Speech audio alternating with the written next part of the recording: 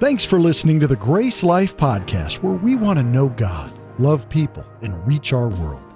If you have any questions or you want to learn more about us as a church, you can always check us out online simply by going to GraceLife.Church. The truth is, we just can't get enough. We all want new things, new experiences. We want them bigger and better than the last time. In this series called Hungry Eyes, it turns out that all these wants boil down to three things that the Bible talks about were a problem from the very beginning. So welcome to the human race. We're never satisfied. Let's jump right in. Another special opportunity we have with us today. Not only do we have Pastor Felix from Malawi, we also have a good friend of mine, Pastor Kendrick Vinar from Chapel Hill, North Carolina. Yeah, he's the senior pastor there from Chapel Hill. He is a Tar Heel fan, so we'll forgive him for that, won't we? Yeah, come on. Believe it or not, it proves Jesus can do anything that I will let a Tar Heel fan preach here, and he actually once let me preach there as a Duke fan. They did say it was the one and only time a Duke fan would ever preach there, so that's kind of how that works. Now, in all seriousness, Kendrick's just a great friend of mine, known him for a very, very long time, and he's one of those guys that I can pick up the phone and call. I think his middle name should be Barnabas, if you know the name in Scripture, because he's a constant encourager. I mean, he's the guy that'll pick you up if you're ever falling down and believes in you. One of the things I love about Kendrick is that I think outside of Grace Life, he's the pastor that has believed in Grace Life more than any other. When we started this church, we met on a Friday night in 2005, almost to the month. It was in August, and it was just 4 families and a couple other guests, and Kendrick drove all the way from Chapel Hill just to be a part of this prayer meeting. It was in a hotel down at the intersection of 2 Notch and I-77, and we had just all come together to say, do we think God's calling us to do this? Are we really going to start a church here in this city? And so to have Kendrick knowing that he wasn't going to move here, he wasn't going to live here, he wasn't going to get a job here, because he already had a job, he already had a church he was called to drive all the way down here just to be a part of that meeting to pray with us. And just ever since, he's always just been one of the biggest fans of Grace Life, getting to this point. You know, in our old building, you may not know it, but the sound system we had for years was a gift from his church. And so, you know, sadly, of all things, when we did our building dedication last year, and we had all of our pastor friends who were able to come because normally they're busy on Sundays, Kendrick decided that celebrating his 25th wedding anniversary with his wife was more important. I don't really understand that. So anyway, 50 weeks in the year, finally, Kendrick gets to come and celebrate being here with us. Will you help me welcome Pastor Kendrick Vinar, everybody?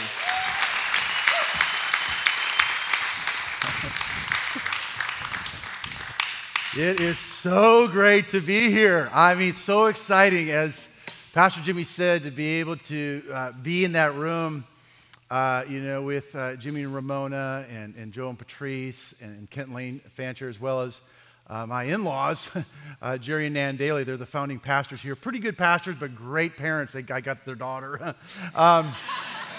And what a miracle. What a miracle this church is. Like, it's just incredible what God has been doing and is doing, and to see his plan over these years is absolutely amazing. I was just thinking, Jimmy, how, you know, you and Kent and Patrice, you know, one from each of the couples are all on staff, and here we are all these years later. The Lord's, you know, like, he can see the beginning from the end, right? He can see the end from the beginning. Whatever I just said backwards. He can see it in both directions. I mean, he's really...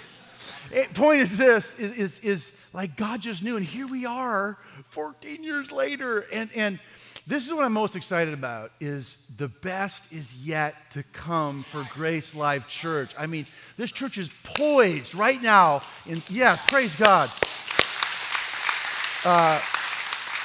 to impact, like, you know, marriages are being restored, people are coming to Christ and getting water baptized, and students are getting trained up to go make a difference in the world, and internships. I mean, it's amazing, and you are right in the middle of it. You know, John Maxwell says everything rises and falls on leadership, and I think Pastor Jimmy and Ramona, as well as these other couples, are part of the gift that God's really given us. You know, the Fanchers, the Lambs, and I know Pastor Jimmy's heart. He loves you, loves this church. I mean, gave it all. There was nothing when this church got started, just to let you all know. You know, and they care. But here's the deal. Just sometimes we can think, oh, this is just happening by itself. And I want to say this, you are important. Like sometimes there's this miracle of God moving and people coming, and you go, well, it just sort of happens. I mean, every Sunday it just kind of works, you know. And the truth is this, it works because you matter. It works because Grace Life is an everyone church and everyone owns a part of it. And I want to encourage you, plant your roots deeply. Get connected in a small group. Get on the dream team. Go through the growth track and each of the lead steps, or, you know, and you will be blessed, and God will work in through you beyond what you can imagine.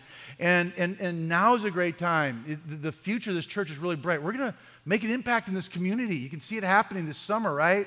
Summer serve days and all that's going on. It is great. And so I think you can be in the middle of something special and not realize it. You know, you think, let me just say, I get the privilege of going to some different churches. This is not natural. This is supernatural, okay? God's up to something, y'all, and I want you to just be able to participate in all that. And so, and I really want to say, I honor and love your pastor. Pastor Jimmy is a man of character, integrity. He loves God. You can't knock him down. Boing, he just pops right back up. I mean, there's no quit in Jimmy Kearns, I tell you that much, okay? And he just has a big heart for the Lord and a big heart for you and for this community. And so it really is a fun and exciting time to be part of Grace Life. Yeah, let's honor your pastor. Well, let me just briefly introduce my family to you. We're up in Chapel Hill, North Carolina, and we moved out to the country a few years ago. So we got 2 horses. My wife's got about 30 chickens. She's got her garden back there. I've actually got 4 English Springer Spaniels now. And we got 2 cows. These steers are on the Sunshine to Table program. Yeah,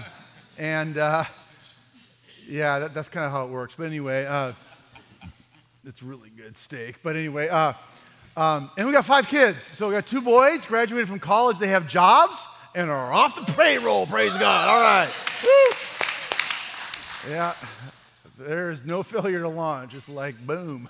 Anyway, okay. And then we got 2 girls. They'll both be at Carolina this fall. UNC Chapel Hill. Yeah, there we go. All right. I know there's 2 Carolinas. I get that. So they'll be at UNC Chapel Hill this fall. And then our youngest is Amelia. She's 12 years old. And so my boys tease me. They're like, Dad, they just get so frustrated. Like, they said, you're trying to prove you can raise great kids with 2 opposite parenting philosophies. With us, you have rules and boundaries and discipline. Amelia gets whatever she wants. And I say, absolutely she does. You know, look how cute she is, you know. We have breakfast together every morning. And so anyway, I got an experiment going on. I'll let you know how it goes in about a decade. So I'm just kidding. It's not quite that bad. So anyway, that's the family.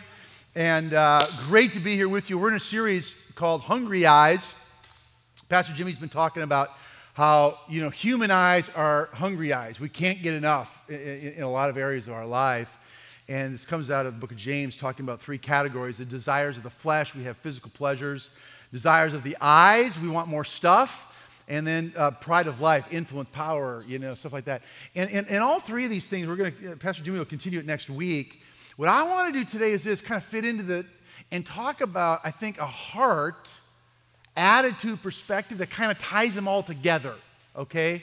Because hungry eyes don't satisfy. Why is that? Well, for one, pleasure, stuff, or influence, power doesn't satisfy in an ultimate sense, does it? It doesn't satisfy in an ultimate sense. Here's the thing, though. Some of that stuff is, like, God gives you stuff. God gives you pleasure. God gives you influence and power, or whatever, okay? And I think part of the problem is this heart attitude behind it and how we relate to it. And what I want to talk about is this, is I think part of the problem is that when I get some stuff, I compare my stuff to your stuff. And comparison is a big issue on why we have hungry eyes, is we compare. And I think comparison is a thief of joy in your life, maybe more than we realize. Like comparison, we just do it all so naturally. I mean, one thing I know is this, comparison is universal. I'm not talking to some of us today. I'm talking to all of us. You know, sometimes you got a message and, well, we'll hit part of the congregation. No. This is all y'all, okay? This is all of us, okay? We're all in this one because we all compare. We all notice. We all compete. And honestly, part of it I think can be healthy and good, but part of it's really not. Really not. And in order for you to do all God's called you to do and be all God's called you to be, how are you going to relate to this in a healthy way? And that's what I want to talk about today. I think comparison is in the Bible probably more than we realize. There's actually a lot of places you could go in the scripture to talk about it. You know, the disciples had a problem with comparison. They sat and argued about who's going to be the greatest. Okay, that's like just flat out, bold face, like talking about comparison, all right? One time they actually got in a big argument over who is going to sit next to Jesus on his right and on his left in heaven. Like that was a flat out discussion they had. They got they talk about comparison, right? Like they're trying to get, I don't know, first class seating next to Jesus or whatever, you know. They talked about who was baptizing more, blah, blah, blah, blah, blah. But what I want to do today is I want to launch with my favorite story about comparison in the Bible, okay? And it has to do with our beloved disciples. Give you some context. We're on Easter morning, Sunday morning, okay? So, Friday, Good Friday, Jesus Christ gets tried. He gets crucified on a cross and dies. And they need to get Jesus in a tomb before sunset because the Jews celebrate Sabbath from sunset on Friday to sunset on Saturday. And so they could do no work. And so they had to hurriedly get him in this tomb that no one had ever been laid. They rolled a stone. Soldiers guarded it. And they didn't even have time to do a proper burial with all the spices on Friday. Saturday is the Sabbath. Now we're picking up in the Gospel of John, written by John, one of the disciples. And he's telling the story for us of the resurrection of Jesus Christ, okay? So we're in John chapter 20, verse 1. It says, early on the first day of the week, that would be Sunday, while it was still dark, Mary Magdalene went to the tomb and saw the stone had been removed from the entrance. Actually, Mary and some of her friends, women friends, they had gotten spices, and they were coming to do a proper burial for Jesus. They get there, the stone's been removed, and they're like, no Jesus. They freak out, okay, and they book it back to town to come and tell Peter and the other disciples. So she came running to Simon Peter and the other disciple, the one Jesus loved, and said, they've taken the Lord out of the tomb. We don't know where they have put him. Now, look at this. She said she came running to Simon Peter. And now who's telling this story? John. He's talking about himself, okay, saying, he doesn't say, she came running to Simon Peter and me. She said, he came running to Simon Peter and the other disciple, the one Jesus loved. You know, his favorite, basically. And that's how John described himself more than once, okay? Which actually, we're going to circle back to this. I think that's healthy. Probably you didn't get up this morning, look in the mirror and go, there's the disciple Jesus loves, his favorite, okay? But I want to say this, that's how God feels about you. I've got 5 kids. I've got 5 favorites. I tell my daughter Amelia, I say, Amelia, she's the youngest. I said, Amelia, you know, we had those 4 warm-up kids, but you're the best. I said, really, you're my favorite. She goes, Dad, stop it, you know. I said, Amelia, I feel bad for all the other dads of 12-year-old girls because you're the cutest, the smartest, the most adventurous, the most, you know. And I list all this stuff. She goes, Dad, you know. And the truth is this, though, that's how I feel about her. That's how I feel about Joseph and Elisha and Gabriella and Kendrick Jr. God has 7-point-something billion favorites. Like he's not distracted running the universe and caring about you at the same moment. He loves you. You're his favorite. He put part of his image stamped inside of you. Again, we're going to come back to, because I think this is going to be kind of the key, that part of this that unlocks it. And John had an understanding of that. He says, I'm the disciple Jesus loves. I think we should all be able to get to a place that in our heart of hearts, when we really look in the mirror and see our zit and our little, one gal at church goes, these are my wiggly parts. She's from England. She calls them her wiggly parts or something or whatever, you know. And I look at my wiggly parts and all of our warts and whatever, and look in the eye and all of our failures and say, there's the disciple Jesus loves. It's a big deal. Okay, so that's how John sees himself. Again, we'll circle back to that. So now look at the next verse. Peter and John get this news, so what happens? So Peter and the other disciple, John talking about himself, started for the tomb. On your marks, get set, go. They start at the same time, okay? He didn't say that, but that's implied here, okay? Let's be clear. They started at the same time, because watch what happens. Next verse. Both were running. He wasn't jogging. He wasn't walking. He wasn't whatever. Both were running, but the other disciple outran Peter and reached the tomb first. Thank you. Okay, listen. That's funny, y'all. That is straight up funny. John is recording the greatest event in human history, the resurrection of Christ from the dead. And before he can get to it, he has to slip in the fact, I'm faster than Peter. I beat him. I was there first. Okay, that's unbelievable. And now listen, you might just say, okay, he's just trying to slip in, a relevant detail, whatever, a detail into the story. Listen, let's try to give him the benefit of the doubt. If that was just slipping in a detail, okay, listen, he's going to remind us not once, 2 more times. Check this out. This is so funny, okay? So John gets there. He bent over, looked in at the strips of linen lying there, but did not go in. Then Simon Peter came along behind him and went straight into the tomb. He saw the strips of linen lying there. That's awesome. Again, he didn't need to slip in that detail, but let's just be clear, he's behind me. Okay. As well, he saw the claws. The claws were lying in its place, separate from the linen. Finally, the other disciple, I don't know if I've mentioned this yet,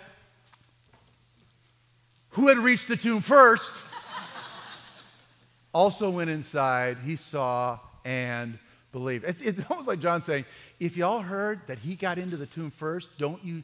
I was there first. I outran him. I'm faster. I looked in. I could have gone in first if I wanted to, but I didn't, Anyway, this is kind of a humorous example, but I think you'll see here, there's an issue with comparison with all of us. We compare. I mean, here we are recording the greatest event in human history, and John has to be crystal clear. He's faster than Peter, okay? Here's our first big idea for today is this. It's in your on your app there in your notes. Comparison doesn't work. It's that simple, but listen, comparison, when we compare, we're wanting it to accomplish something. It's kind of a good question to ask yourself. What do I want it to accomplish? We want to feel good about ourselves. We want to fit in. We want to feel like we're contributing and significant at work. We want to feel like we're a good mom. We want to feel like we're a good son or daughter, a good student. We compare. I want to feel like I'm a good athlete on the team, whatever. We compare. It doesn't accomplish what we want it to accomplish in our hearts. Not only that, it doesn't build bridges in relationships with people. It doesn't help your relationships. Y'all know that? You cannot be comparing to someone and loving them at the same time. Loving and judging don't go together. They don't help your relationships. Comparison doesn't work to make you happy, nor does it help any of your relationships. In fact, comparison kills. What does comparison kill? Comparison kills this. Wherever comparison starts in your life, contentment ends. Wherever comparison starts, you're going along great. As soon as you start comparing, your contentment will leave you. It ends. Wherever comparison starts, contentment ends. Not when you notice what someone else has, but when you compare, when you judge, when you put it on a scale. I've got a friend who worked at Hewlett-Packard. He was an engineer there. He said there was 200 engineers in his department or whatever, and they ranked the engineers 1 to 200. Hi, I'm 147. Too bad for you. I'm 92. Oh, here comes 15. Ugh, you feel all insecure, They literally ranked him like that, okay? And we do that. We compare with each other, right? We compare our weekend. You could have a great weekend until you come, my weekend was great until Monday when I came in. Oh, well, we were at the pool. We went to the beach. We did this. We compare our weekends. We compare, I felt pretty good about my body shape till I went to the gym. Well, whatever, We compare, your car to someone else's car, your house, your schooling, your education, your whatever. We compare it all. They got how long until they got a promotion? Okay. Well, their church, how fast did their church grow? I mean, like Jimmy and I were talking about how pastors they're just the worst at this, Get on Twitter and we compare, the fastest way to kill something special in your life is to compare it to something else. You have something special in your life, as soon as you compare it with something else, it kills it. Where comparison starts, contentment ends. So here's an example. I've always enjoyed technology. When I got an email address, this is how archaic and like dinosaur I am. I knew 2 people on planet Earth that had an email address. I could email 2 people. All the young people are like, who's he? Anyway. And I like technology. So I got a Palm Pilot. I don't know if some of you old people like me can remember the Palm Pilot. It was this thing that you could put like your to-dos in this little thing and your contacts, and it was so cool. And then, so I had my Palm Pilot for years. And then what they did is they took a Palm Pilot and a cellular phone, and they combined the two, and they called it a Palm Trio. Check out this technological genius of gadgets. Look at that. That was my phone, baby, right there. I love my Palm Trio, okay? Look at this. There's Bluetooth. You can put your calendar. There's a camera on the phone. Unbelievable, okay? Contacts. You can actually text people, make phone calls, listen to music, do your tasks, check your email, and go on the web. I mean, I said, this is the greatest phone in human history. Now, these big thumbs and those little buttons, I don't know. It didn't work out that great, but I love my Palm Trio. So this is now June 30th, 2007. It was right before my anniversary again. And my wife and I drove up to Virginia, hopped on a boat, went on a cruise for a week.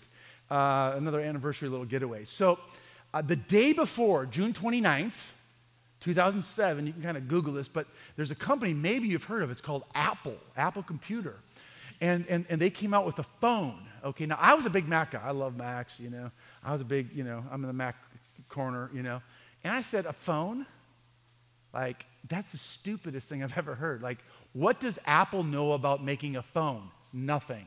I've got a Palm Trio, you know what I'm saying? Like, I am so good, So listen, this is what happened.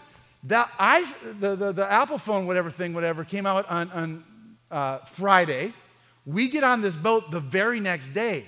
Well, it's a day or two on the cruise, and I'm sitting next to this guy. He had bought the phone on Friday and was sitting next to me like on Sunday or something like that, like a day or two later. And I'm seeing him over there, and he's flipping something, and I said, hey, is that one of those Apple phones, He goes, it's an iPhone.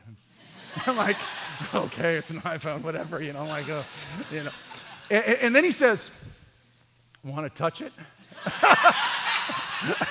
And I'm like, well, yes, I do, actually, So then this is what happens. I've got this in my pocket, and then that's the iPhone that came out. Now, I was like, what do you do? And so he goes, well, you can just like swipe. And all the apps just went whoosh like that. And then a new set came up. I was like, no way, swoosh, swoosh, And then I hit there's a little photos button, and it went whoosh. And then he had some photos that he'd taken, they're right there, and they're beautiful photos. And he goes, watch this, and you can zoosh, zoosh. And he goes, watch it, you can zoom in, and whoop, and you could zoom in. I'm like, and I went through it, I said, oh, that's unbelievable. I said, look at that piece of junk over there. That's trash. Palm trash is what they call that thing. It's a doorstop. It's good for nothing, I got off the boat a week later on Saturday, went to church on Sunday. Monday, I was at the Apple store, okay? The fastest way to kill something special is to compare it to something else. So it was literally the next weekend, end of the story. A mutual friend of ours, Ben, came over, and he goes, hey, I'm so excited. He was just like, I was like, yeah, what's up, man? He goes, I got a new phone. I said, well, what is it, like a Motorola or something? I said, I'm thinking, what a piece of junk. And so anyway, I actually thought, how long should I let him go until I ruin his day, So I let him go for about 5 minutes, and I pulled up my phone. I said, hey, want to touch it?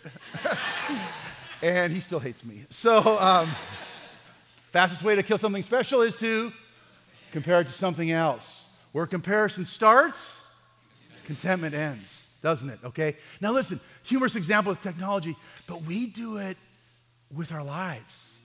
We do it with our, well, how long till he got promoted? She got what job? Wait a minute. They bought that house at what? Their kids are doing what? We compare our kids. We compare our kids. I want to be a good parent, so I invest my heart in this. And if my kids aren't at the right stage, whatever, we feel threatened. And kids get put under a ton of pressure. Kids are under a ton of pressure because we want them to move along, and we're investing who we are in that person. And there's a lot of comparison, and it's just not healthy. You know, like my kid is a sniveling brat that won't do anything around the house. And look at Johnny holding up his trophy. And, you know, we're having getting macaroni. And tonight we threw in hot dogs. You know, it got really fancy. Macaroni and cheese and hot dogs, you know. And then she's over there with her Pinterest 5-course meal, you know. And congratulations for you, you know. And we compare. Social media makes it easy to compare. Listen, if you've got 400 friends on Facebook, someone's having a good weekend. Someone's at the beach, you know what I'm saying? And we compare our, daily lives to everyone else's highlight reels, and we feel insecure. Or, and the kids end up running ragged, right? Like, they got to get good grades, and they got to have certain AP classes, and then the stress, and then, okay, they got to play an instrument and be in a sport and do, I don't know, Boy Scouts, Girl Scouts, and climb and invent something, new invention, and, oh yeah, take Toastmasters too, and learn to speak Spanish. See, que bueno. It's like, it's just too much. And we put pressure because we are comparing. We compare all these things. Here's the problem with comparison. Someone wins and someone loses. That's the whole point of a comparison, right? Someone wins, someone loses. Someone wins, someone loses. So this is what happens when someone wins and someone loses, is that you end up either feeling superior or inferior. And neither honors God. If you feel superior, proud, look down on, criticize others, they're not as good as you are. They're not as organized. She doesn't keep her house as, you look in, that's kind of a wreck. Or we feel insecure. We feel like we don't measure up. We feel like we're not doing as good a job at school, on a sports team, at our workplace, don't make as much money. And pride and insecurity are two signs that you are living in performance and living in comparison. Pride and insecurity. Pride and insecurity, I say it this way, are two sides of the same coin. It's the coin of performance. I used to think proud people and insecure people were two different groups of people. You got the proud people over here, they're confident and full of themselves. And you got the insecure people over here, they're kind of like pretty humble and quiet and feel like they don't measure up. Okay, let me just say, not true. The proud people just wear that on the outside a little bit more, but you get them on the right topic, trust me, they're very insecure. And sometimes that tough outside exterior, all that performance, all that drive can be to cover up the very insecurity that's inside of them. They're just as insecure, trust me. Most proud people, you know who they're most hard on? Themselves. Insecure people, they look all humble. They're not. Insecurity does not equal humility. Insecurity is performance. It's just a cover-up for the same pride. You get that insecure person on the right topic and buckle up. They got opinions. They know. It's surprising, okay? Pride and insecurity are two sides of the same coin. And I believe this, Jesus Christ came to blow up a system of performance, a mentality of performance, trying harder, that if I do well, I can earn the favor of God and God's smile. God will be with us as a nation. God will be with me as a person if I do well, perform, do. That's what the whole system, if you read all the Gospels, the story of Jesus, what he was coming to change was there was a huge mentality of things in the human heart. Because you would think it was easy to move from performance to grace. It's not, because we have to lay down control, and it's a little bruise to our pride. And we're hardwired for it, because all of life, it's like, hey, you want better grades? What do? Study. You want to climb, you got to work hard. And part of that's really good. It's not, honestly often not what we're doing that's wrong. It's the heart motivation, the why behind it that's the problem. That we're trying to earn something with God. This is what we're often trying to earn, is this, Comparison fails to satisfy an internal need with an external win. That's the wrong why that's in our heart. We have an internal need. Let me encourage you. You have an internal need to feel significant, to make a difference at the work, to fit in, to be loved, whatever, to be strong, be beautiful, whatever. Actually, you know, those are from God and you can't get rid of those. Those aren't bad desires, needs that are in your heart. The question is, how are you going to fulfill them? And when you have an internal need that you're trying to fulfill with an external win, what happens is that can't satisfy. So what we do is, I have this internal need. I want to feel good about myself and successful. Well, then I look at what I'm good at, and I compare what I'm good at to what you're not good at, so I can feel good about myself. Well, I can't sing, right? Like, not everyone's a full package like Pastor Jimmy. He can preach, he can sing, he can lead, he can whatever, okay? Whatever, okay? Trying to not compare and feel insecure, okay? Here's the thing, I can't sing. So what I'll do is this. I'll go, well, I can do this well. And we compare, see, we put our identity then into what we do well. Well, I work out. Well, I don't work out. I do computers. Well, I don't do computers. I'm creative. Well, I dress cool. I got style. See what I'm saying? We find what we can win at, and then we try to get that external win to satisfy an internal need, and it never does. It fails every single time. Honestly, this is my story. I grew up with great parents that loved me, and but like, my parents were both teachers. My dad was a coach, and I realized that I could perform. If I did well at school and sports, I kind of got an attaboy. Attagirl, you know what I'm saying? There's a well done that I think all of us want in our hearts. And where do you get your well done? That's the external need satisfying the external win satisfying the internal need, right? What gives you that well done, the attaboy, attagirl? That's a very important question to answer for yourself. And what I realized is this. I think God allowed me for a while. I took my performance, put it into Christianity, it was really fun and exciting. And at some point, I think God said, hey, Kendrick, if I let you keep doing well and succeeding and winning at Christianity in my relationship with the Lord, who's going to get the credit? Firepower.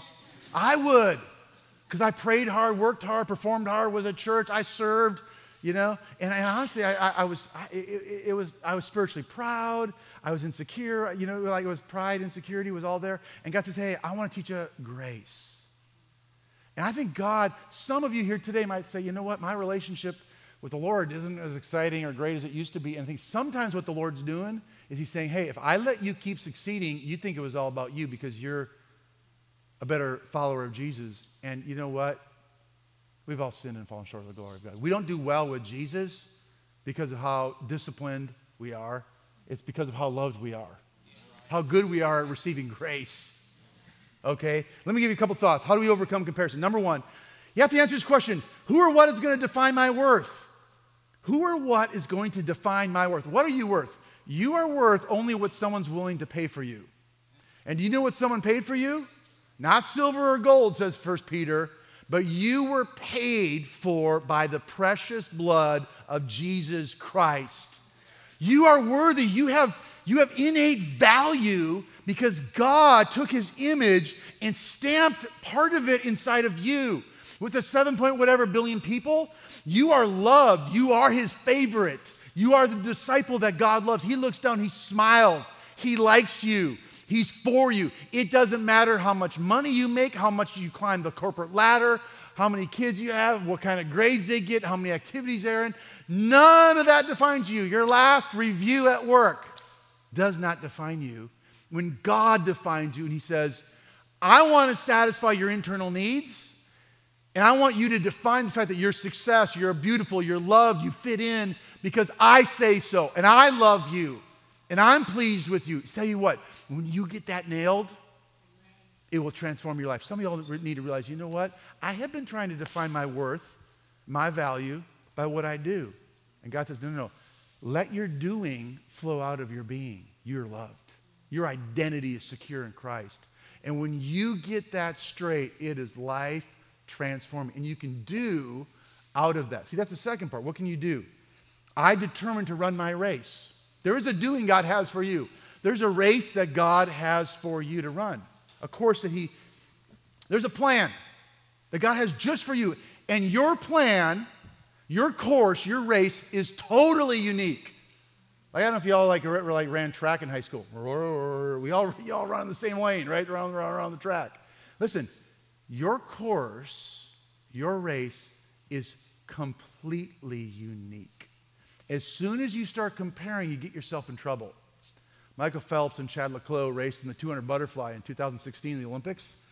And we'll bring up this picture. Maybe, I don't know if y'all remember this, but they were racing right near the end. Chad Leclos looked up. And as soon as he looked out of his lane, Michael Phelps won the gold. And I love this picture because I think a lot of us are going through life going, when did you get your raise? You got the promotion win? Your kids are in, oh crap, piano too? Oh no. Better get them in piano. And we end up comparing our race. And this is what we say. I'll talk to people and say, well, Pastor, I feel behind. You're behind what? Behind who? Well, I don't know. By now I should have, because why? Oh, I know. By now you're supposed to have 2.5 kids, a picket fence, be married, and have a dog. Right? That's the American dream. Are you behind the American dream? A lot of parents feel that way about their kids. I mean, that's why pressure gets put on kids. My wife homeschooled, and my second son just kind of took off. Our second son, Joseph, he just like, one of these kids is not like the other. He just went to his, some people say, Joseph's outside the box. I said, no, Joseph's not outside the box. He has no box, okay? Joseph, so my wife's trying to teach him multiplication. I don't know, what did you say, the second, third grade, Anyway, we did flashcards, computer cards. We wrote it on his arm. I mean, we had systems, nines. And I mean, I would sit there after dinner and it's like, my wife, I'm the worst homeschool mom ever, And she goes, he's behind. Third grade, fourth grade. I said, by senior year, he will graduate knowing he's honestly, that's what it felt like, And if he had been in a different scenario, I think schooling, they would have said he's remedial. Put him over there. He's no good at math. He'll never do anything with math. We do that to ourselves. I'm no good. I'm going to disqualify myself. We disqualify ourselves. I'm remedial over here. And sorry, proud dad moment. I guess, I hope it's okay to do this. Joseph learned his multiplication tables, praise God.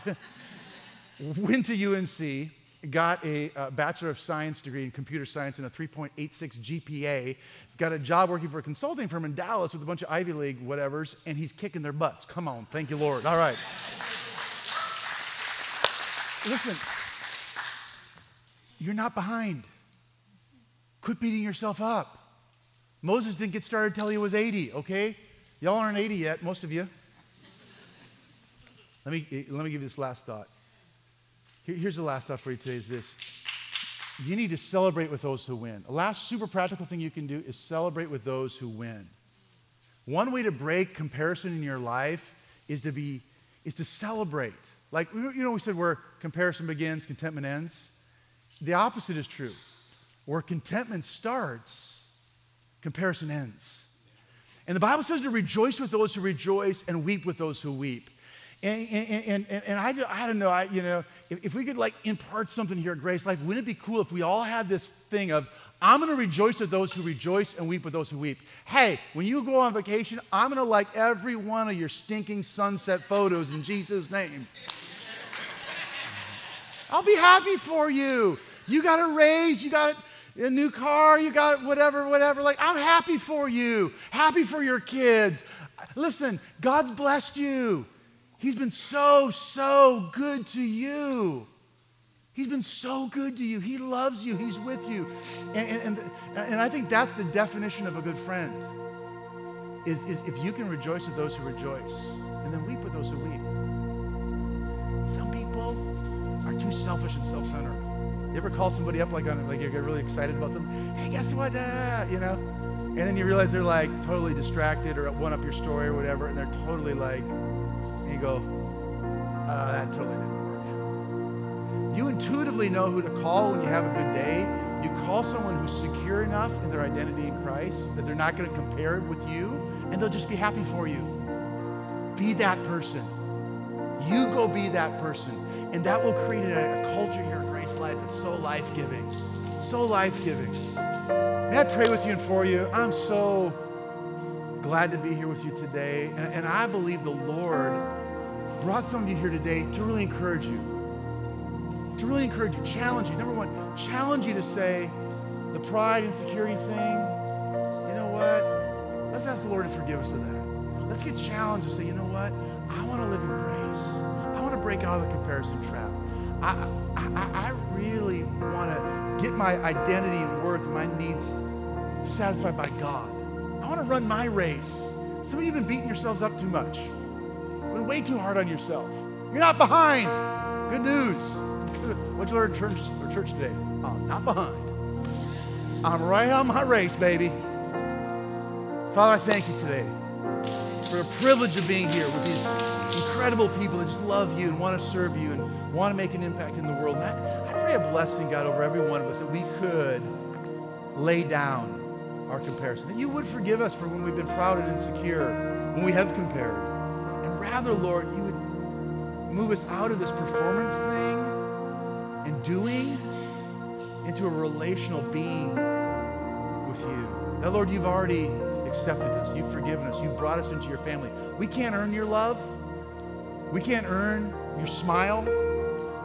And I pray that we could really get our identity secure in Christ. I want to pray for those who today maybe realize that, you know, I've never felt like a very good follower of Jesus or a Christian. And you know what? Congratulations. Welcome home. That's the first step, actually. That's the whole point. The ground is level at the foot of the cross. That's all of us. Like, you can ask God to forgive you today and to come into your heart and begin a relationship with God through Christ, not based on what you do, but based on his grace and his forgiveness. So right now you just say, Lord, forgive me for my sin. I want to give you my life, dedicate it all to you, and pray that you would have first place in all things. In Jesus' name we pray, amen.